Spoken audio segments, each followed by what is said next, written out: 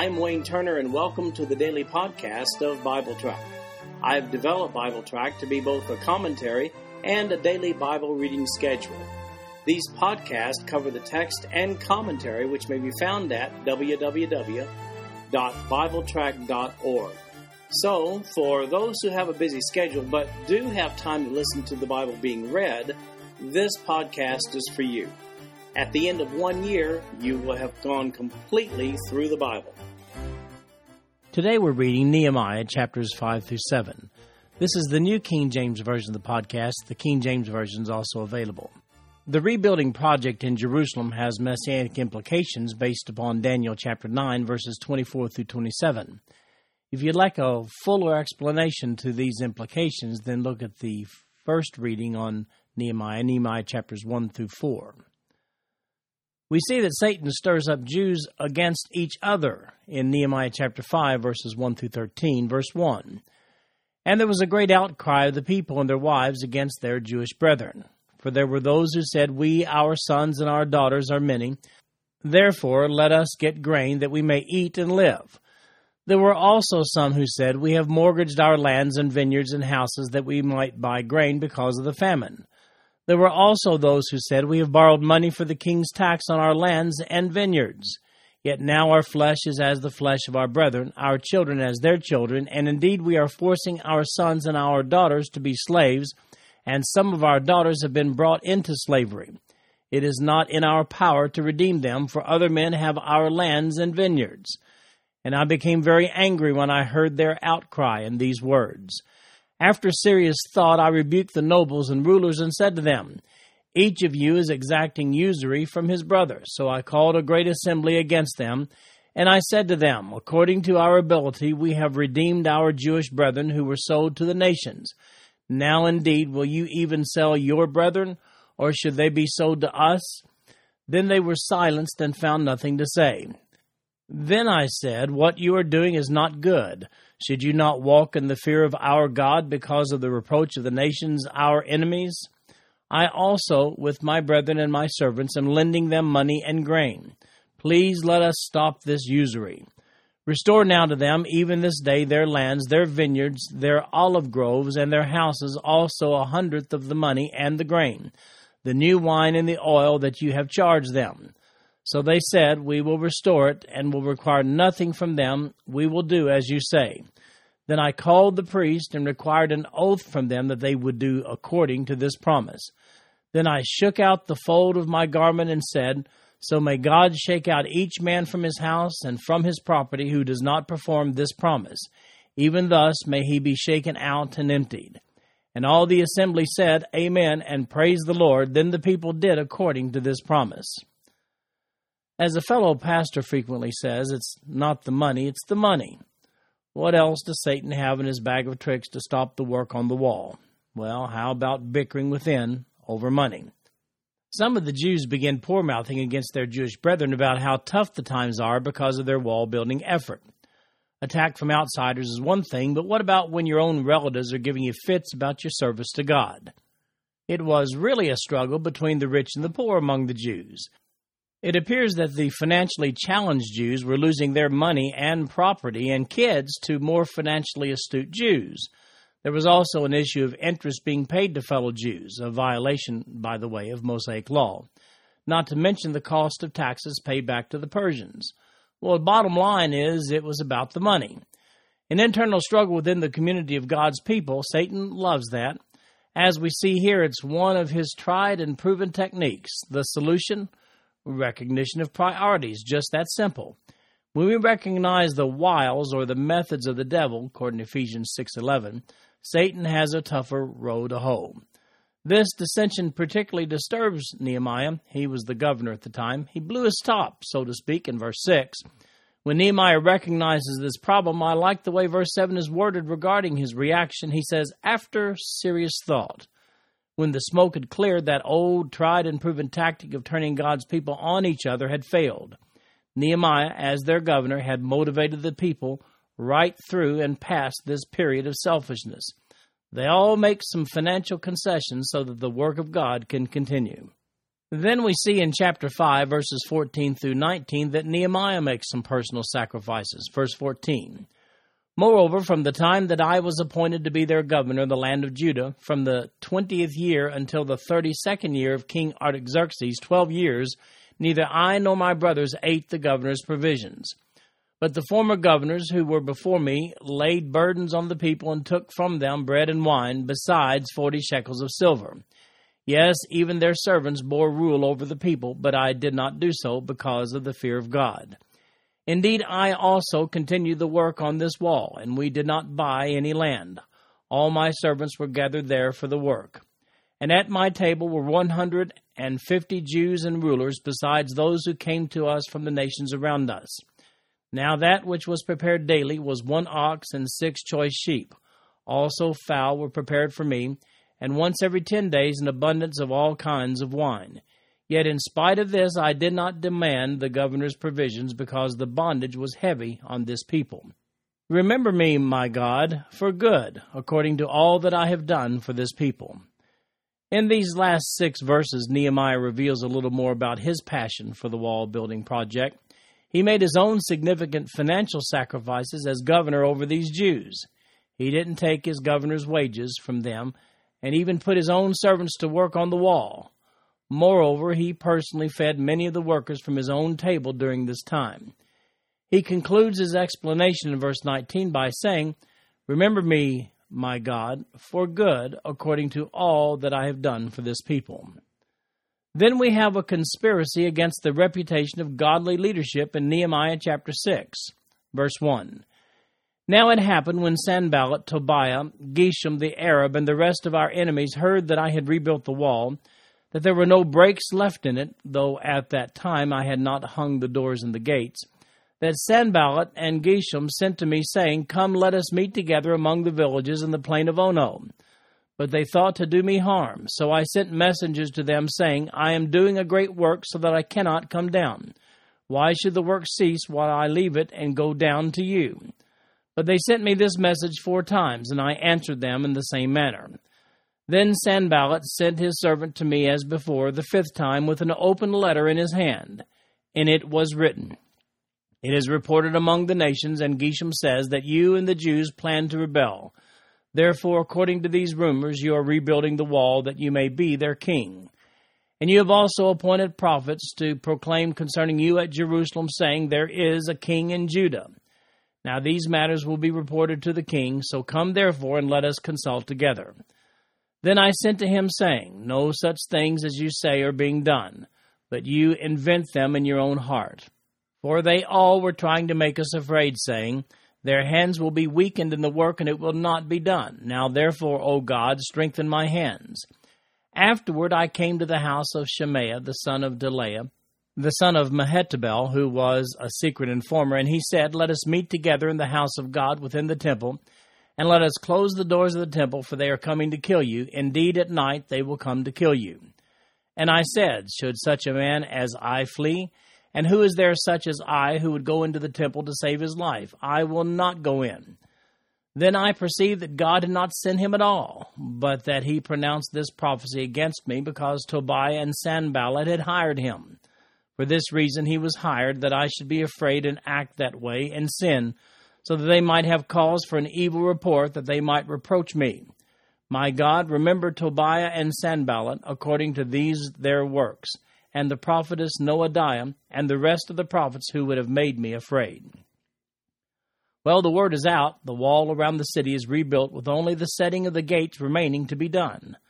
Sanballat sends an open letter to Nehemiah after Nehemiah refuses full request for a meeting about this Jerusalem rebuilding project. Now keep in mind, Nehemiah is the governor over the region. The letter accuses Nehemiah of preparing to rebel against the king of Persia.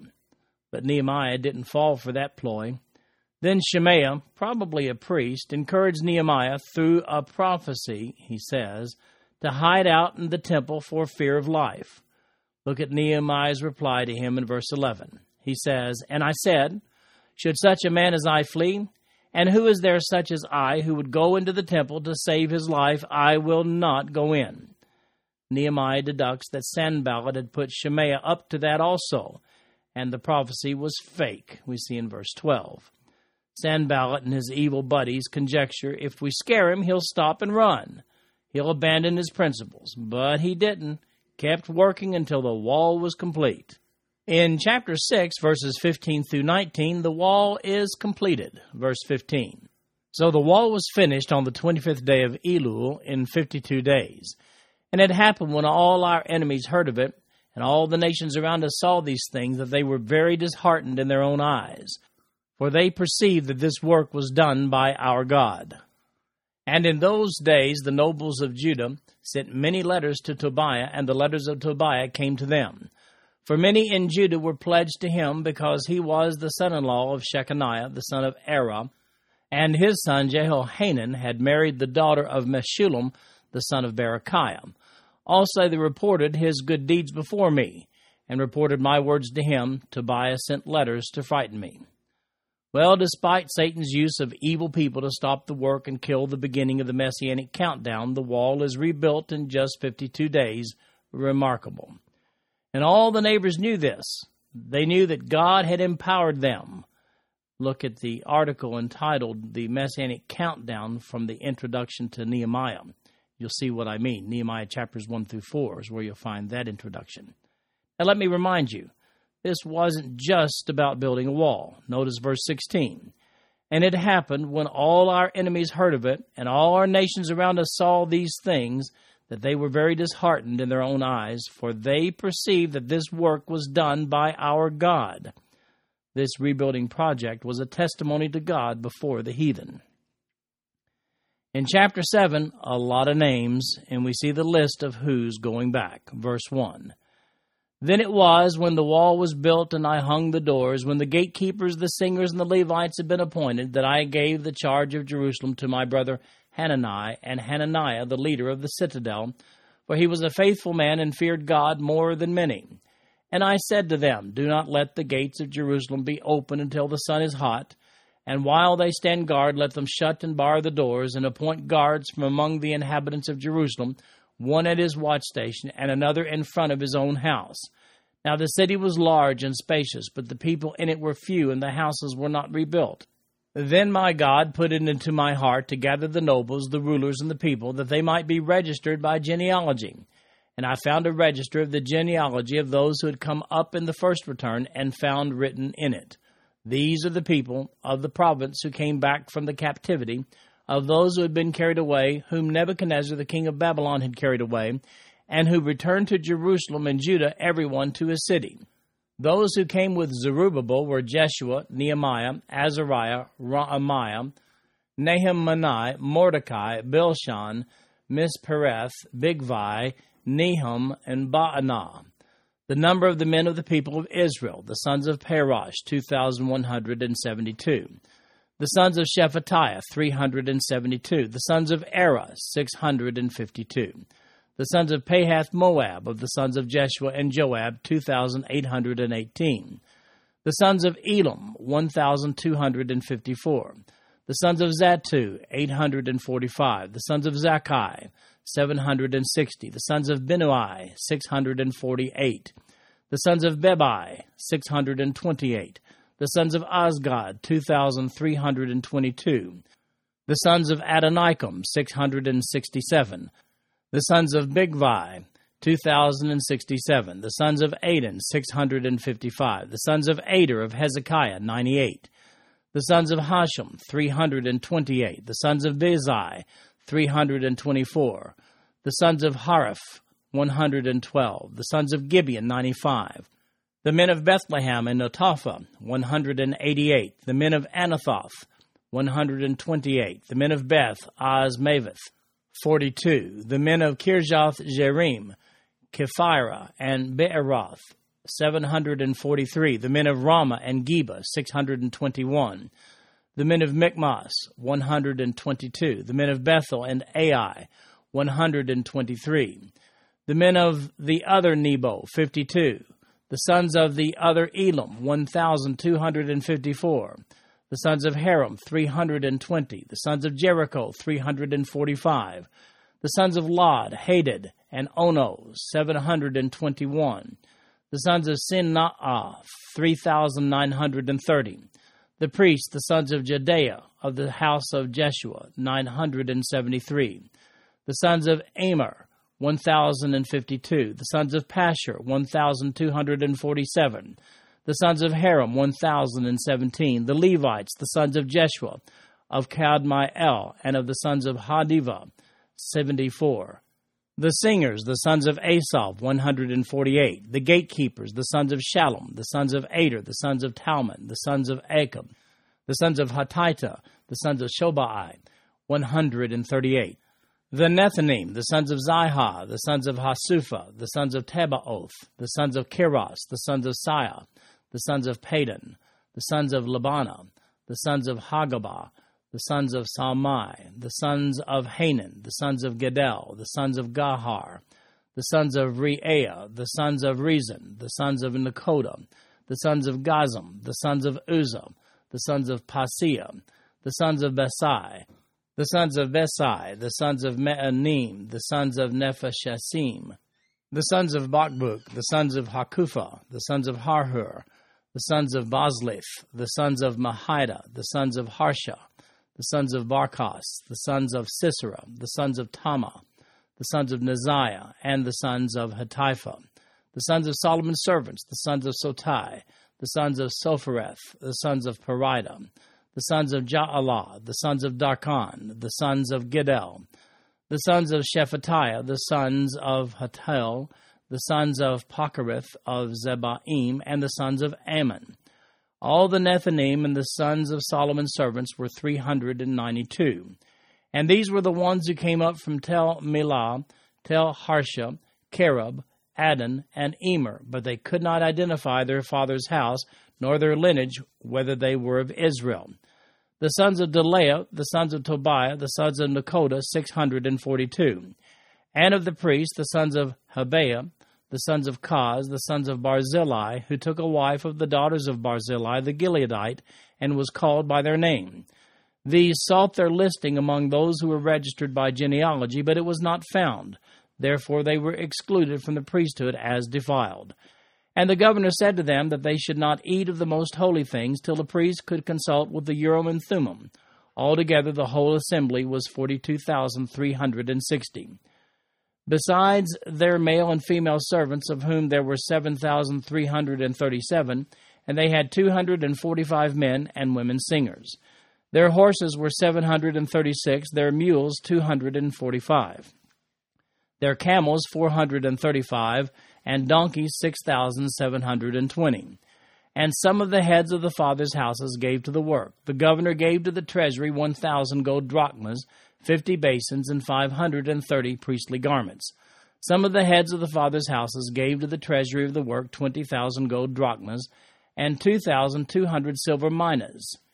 And that which the rest of the people gave was 20,000 gold drachmas, 2,000 silver minas, and 77 priestly garments. So the priests, the Levites, the gatekeepers, the singers, some of the people, the Nethanim, and all Israel dwelt in their cities. When the 7th month came, the children of Israel were in their cities.